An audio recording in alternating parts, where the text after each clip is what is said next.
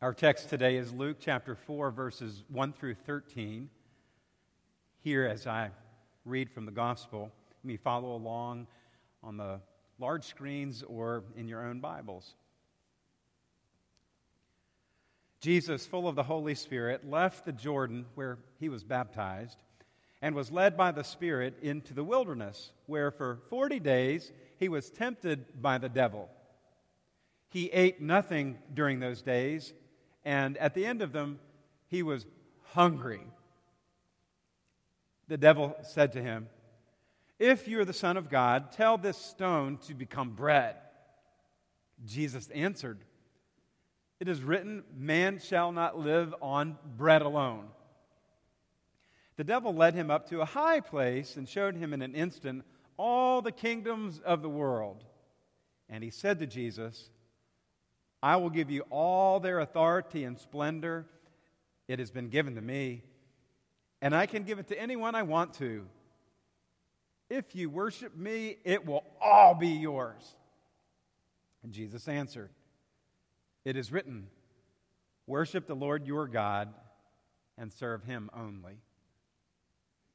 The devil led him to Jerusalem and had him stand on the highest point in the temple.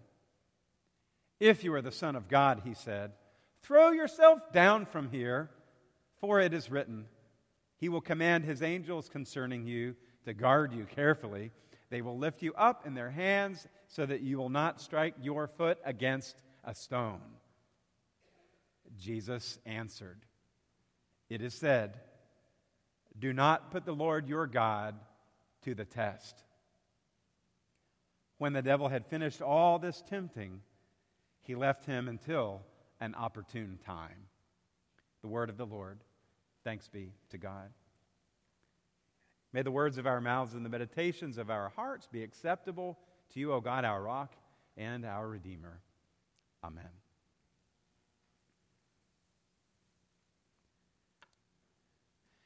As the speed of technology has increased over the last 30 years or so, so has the expectation that everything should come quickly, in an instant. Like, if we're in a hurry, we can run by Little Caesars and get a hot and now pizza, or two, and some breadsticks. We don't even have to let them know we're coming. In an instant, it will be there. They have done enough work that they kind of know what kind of pizza people want, and they have them hot and ready for us to pick up. When LeBron James went to the Lakers this year, there was an expectation of instant success.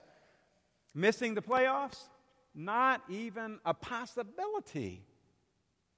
And if an NFL coach doesn't start to win in a couple of years, there is chatter about his replacement. No one desires to take time to rebuild these days. And two-day delivery? That's from the Stone Age. We want our shipment in 2 hours or less. We expect immediate responses to our text messages. If we don't get a response in a few seconds or a minute, we wonder, what's wrong? And we want instant gratification from the likes on our Instagrams and our Facebook posts and so forth. We want immediate response. The first house of a young couple today is more expensive than the last house their parents ever owned. Saving up and paying cash for things like furniture or appliances or a car, that's unheard of these days. That's old-fashioned, people say. People want it, and they want it now, and they will charge it and run up debt and pay interest on things like food, groceries, and other things. Now, I do understand there are some people who are in hardship, and they don't have a choice. It's a situation some find themselves in, but generally, many Americans would rather buy it instantly and pay interest than save and pay cash later. Forbes magazine had an article that says the average U.S. household at the end of 2018 has an average of $8,284 in credit card debt, a 2% increase from the prior year. In total, Americans have $974.2 billion in credit card debt. The current household debt load is less than $200 away from being unsustainable. American credit card debt is nearing its highest point since the Great Recession and could top it in the next year. The article said 30 years ago in 1988, this is December of 2018, the average American's household debt hovered at $2,000. Now, don't get me wrong, there's nothing wrong with owning nice things. There's nothing wrong with having quick and effective communication and using social media as a tool, a helpful tool. And it's fine to strive for success on and off the playing field. But at what expense often? Instant gratification will always leave us hungry for more. And we can end up sacrificing our souls for the good things that are good, but for the wrong reason. Perhaps as we enter into this Lenten season this year, we can connect with the early Christians who perhaps are onto something when they began the practice of Lent, which counters the mindset of instant gratification. A writer for Liturgy Letter, which is a worship blog I follow, provides some background on the season. Maybe you're from a different tradition, or maybe in the Baptist church you grew up in, y'all didn't practice Lent or talk about it. The tradition of Lent can be traced back to the 2nd century. The writer says, during this season, new Christians would prepare for baptism through a season of fasting and study.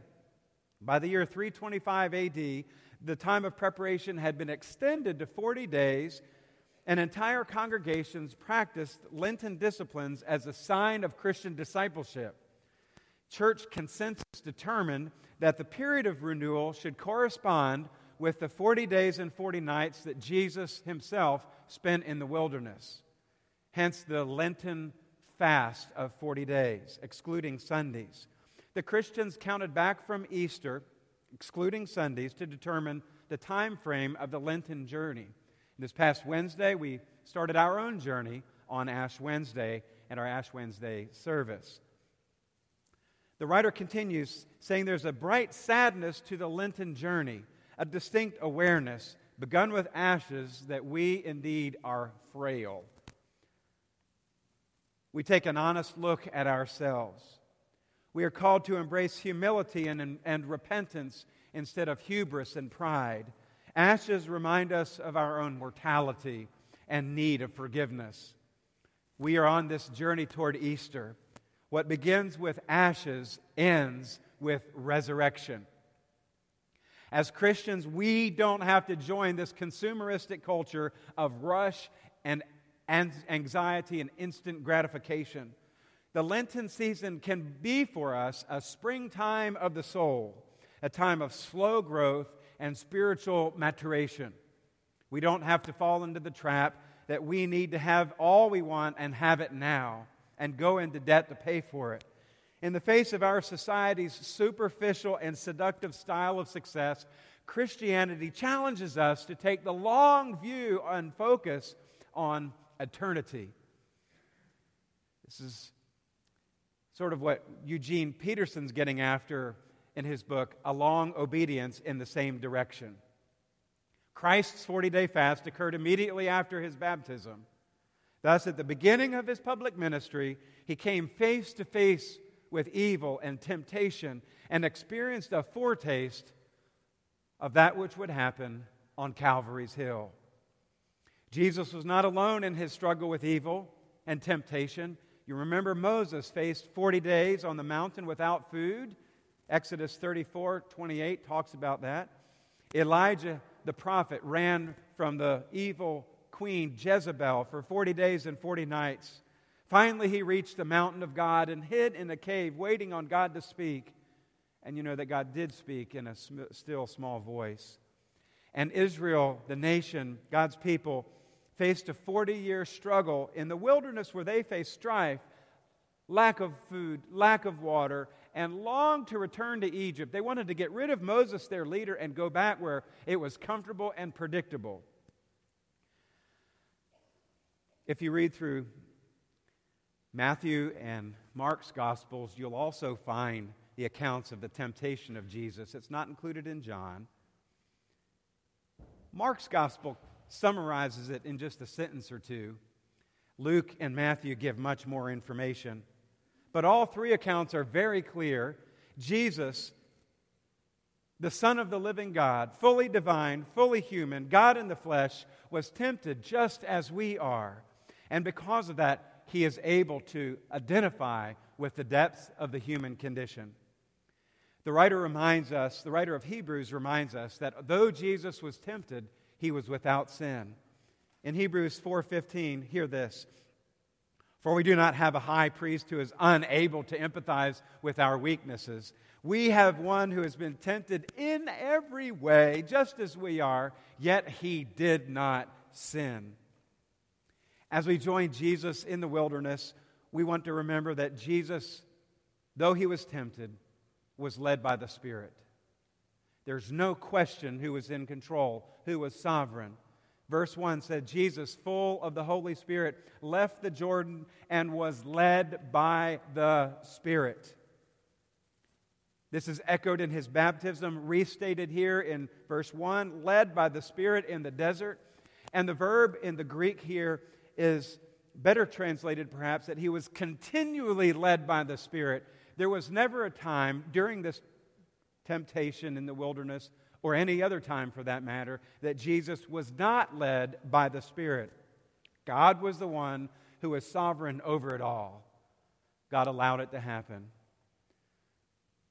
God doesn't tempt us, but God does allow us to experience temptation. James writes, when tempted, no one should say, God is tempting me, for God cannot be tempted by evil, nor does God tempt anyone. The adversary came to Jesus in the wilderness and is the one who brought the temptation. This happened in the wilderness of Judah. On the Bible map in front of you, it's to the far right of the screen, just to the west of the Dead Sea. This area is bleak, it is barren, it is dry, arid, no vegetation. All Jesus would have seen for miles and miles was the limestone and chalk hills with no vegetation. Luke tells us that Jesus ate nothing for his 40 days in this desolate place. Some scholars believe that he went without water, and I believe that. I believe that Jesus went without food and water for 40 days and 40 nights. This was something that only he could endure. No normal human being could endure such punishment. And at the end of those 40 days and 40 nights, Jesus was hungry. He was been famished. And Luke reports that he was tempted the entire time, and that the tempter's name was the devil. The Greek word is diabolos. You've heard the word diabolical. Diabolos, translated slanderer, accuser, adversary, liar, or Satan. Satan comes from the Greek transliteration of the Old Testament, Hasatan. However, whatever name he is given here in Luke's Gospel, it is the devil, the adversary. And the way the diabolos seeks to change our wills is by stretching the truth. Generally, diabolos entices us not with great evils, but with good things for the wrong reasons. As we look through the temptations of Christ, there wasn't anything bad about each one of them, but they were for good things for the wrong reasons. I want to look at the 3 temptations that Jesus faced, and let's see how he responded. And I hope that we can draw some application today as we go through periods of trial and temptation. The first test is in verses 3 and 4. The devil said to Jesus, "If you are the Son of God, tell this stone to become bread." Jesus answered, "It is written, man does not live on bread alone." In this temptation and the ones that followed, the adversary, the devil, acknowledged who Jesus was. In the Greek, this is a first-class conditional verb. It supposes a truth. In the literal Greek, it might read like this: since you are the Son of God, tell this stone to become bread. Or, if you're the Son of God, and you are, tell this stone to become bread. The devil knows exactly who Jesus is as the Son of God. There are other passages in Scripture where even the demons obeyed him because they knew who he was. The devil tempted Jesus to satisfy his own hunger, to abuse the authority that he had been given by God, and Jesus trusted in God's word to overcome the temptation. Man does not live on bread alone, but by the power of God. The second test comes in verses 5 through 8, where the devil led Jesus to a high place, a mountain. There's a mountain called the Mount of Temptation in the Holy Land that many believe is the mountain where Jesus was taken in this time. It also could have been in his journey mentally during this wilderness experience. Whether it's that or physical mountain, it's the same situation. The devil led him up a high place and showed him in an instant all the kingdoms of the world. You can have all of this. He said, I will give you all their authority and splendor. It has been given to me, and I can give it to anyone I want to. If you worship me, it will all be yours. Now, Jesus responded again with the word of God. He said, it is written. And anytime you hear that word, it is written, he's referring back to the Old Testament scriptures in the law. Worship the Lord your God and serve him only. Jesus is not going to give in, and he relies on God's word and power to sustain him. He does not yield. He does not give in to temptation. And then in the third test, verses 9 through 12, the devil leads him to Jerusalem. You see this journey? Jesus would eventually end up coming to Jerusalem the last day of his life, and he would be crucified on Calvary's hill. Some say this is a foreshadowing of that which is to come. The devil led him to Jerusalem, had him stand on the highest point in the temple. If you're the Son of God, or since you're the Son of God, throw yourself down from here, for it is written. And then the devil quotes Scripture. So this is what can happen. Scripture can be used in an inappropriate way to even tempt us. If you're the Son of God, or since you're the Son of God, throw yourself down from here, for it is written. And then the devil quotes Psalm 91. He will command his angels concerning you to guard you carefully. They will lift you up in their hands so that you will not strike your foot against a stone. Twisting God's word to try to tempt Jesus and cause him to lose his focus. But Jesus said, do not put your Lord to the test, the Lord your God to the test. Again, relying on the word of God. How tempting would it have been for him to stand on the corner of that wall, perhaps the southeast wall of the temple, and look down into the valley below and call on the angels and to show the devil what he could do to abuse his authority. And Jesus, humble, did not. So during this Lenten season, we journey along for 40 days and 40 nights, remembering how Jesus overcame the temptations he experienced in his wilderness experience, that we might draw strength ourselves. John Ewing Roberts was one of the founders of the movement, the Alliance of Baptists. It's the movement that started the seminary where I attended, the Baptist Theological Seminary at Richmond. And he wrote, when I was a boy, I was told, Baptists don't do Lent. And no one knew why, they just didn't do it. And he says, I suspect that it was an anti-Catholic thing, which I pray we are over. It was the old argument, whatever they do, we don't. A curiously, as he writes, convoluted, twisted, and unhealthy way to decide on religious practices. Whatever the reason for not doing Lent, he writes, I think it's a great loss for any Christian not to compare for Good Friday and Easter. Every spring, Baseball players prepare for the season with spring training. And who doesn't do spring cleaning so their house is ready for the summer? So why shouldn't Christians prepare for the most important events in Jesus' ministry? What He did for us on Good Friday and Easter Sunday, what He did for us on Golgotha's cross, and at the empty tomb. He says, if it helps, think of Lent as a kind of Christian spring training and spring cleaning. It's a time where you and I can gather ourselves and look in the mirror and practice self-reflection, self-examination, and look to the Word of God to help us to overcome the temptations that we experience from the adversary, the devil, the accuser, the slanderer, the liar, whose native language is lies. N.T. Wright, some of you all, if you're teaching, read his commentaries for your class preparation. And in his commentary on this passage, he says, every Christian will be tempted at points which matter most in her or his life and vocation.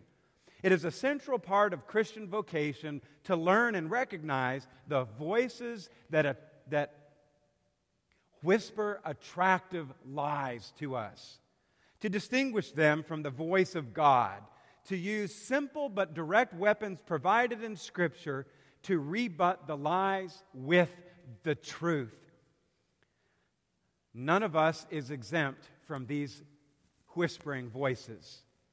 Every one of us faces temptation, and it's usually unique to our situation.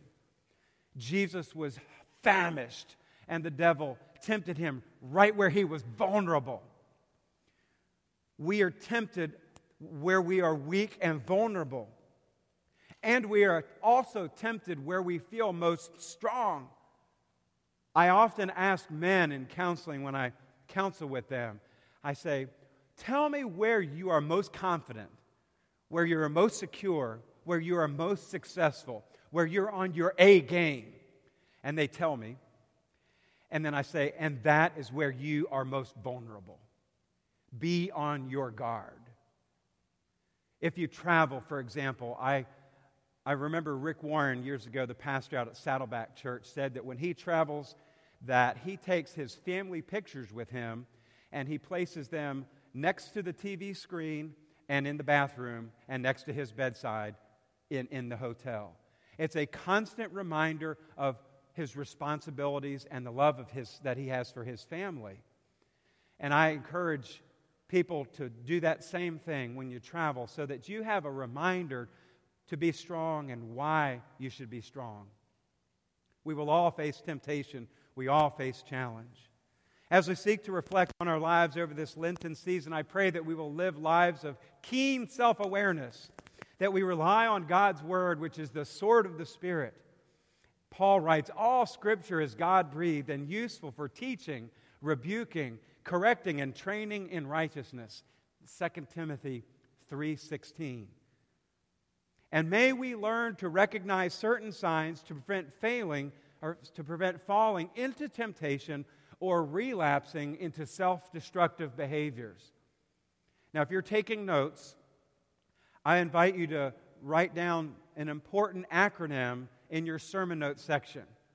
So open your bulletin and grab a pencil there or a pen and write down this word vertically.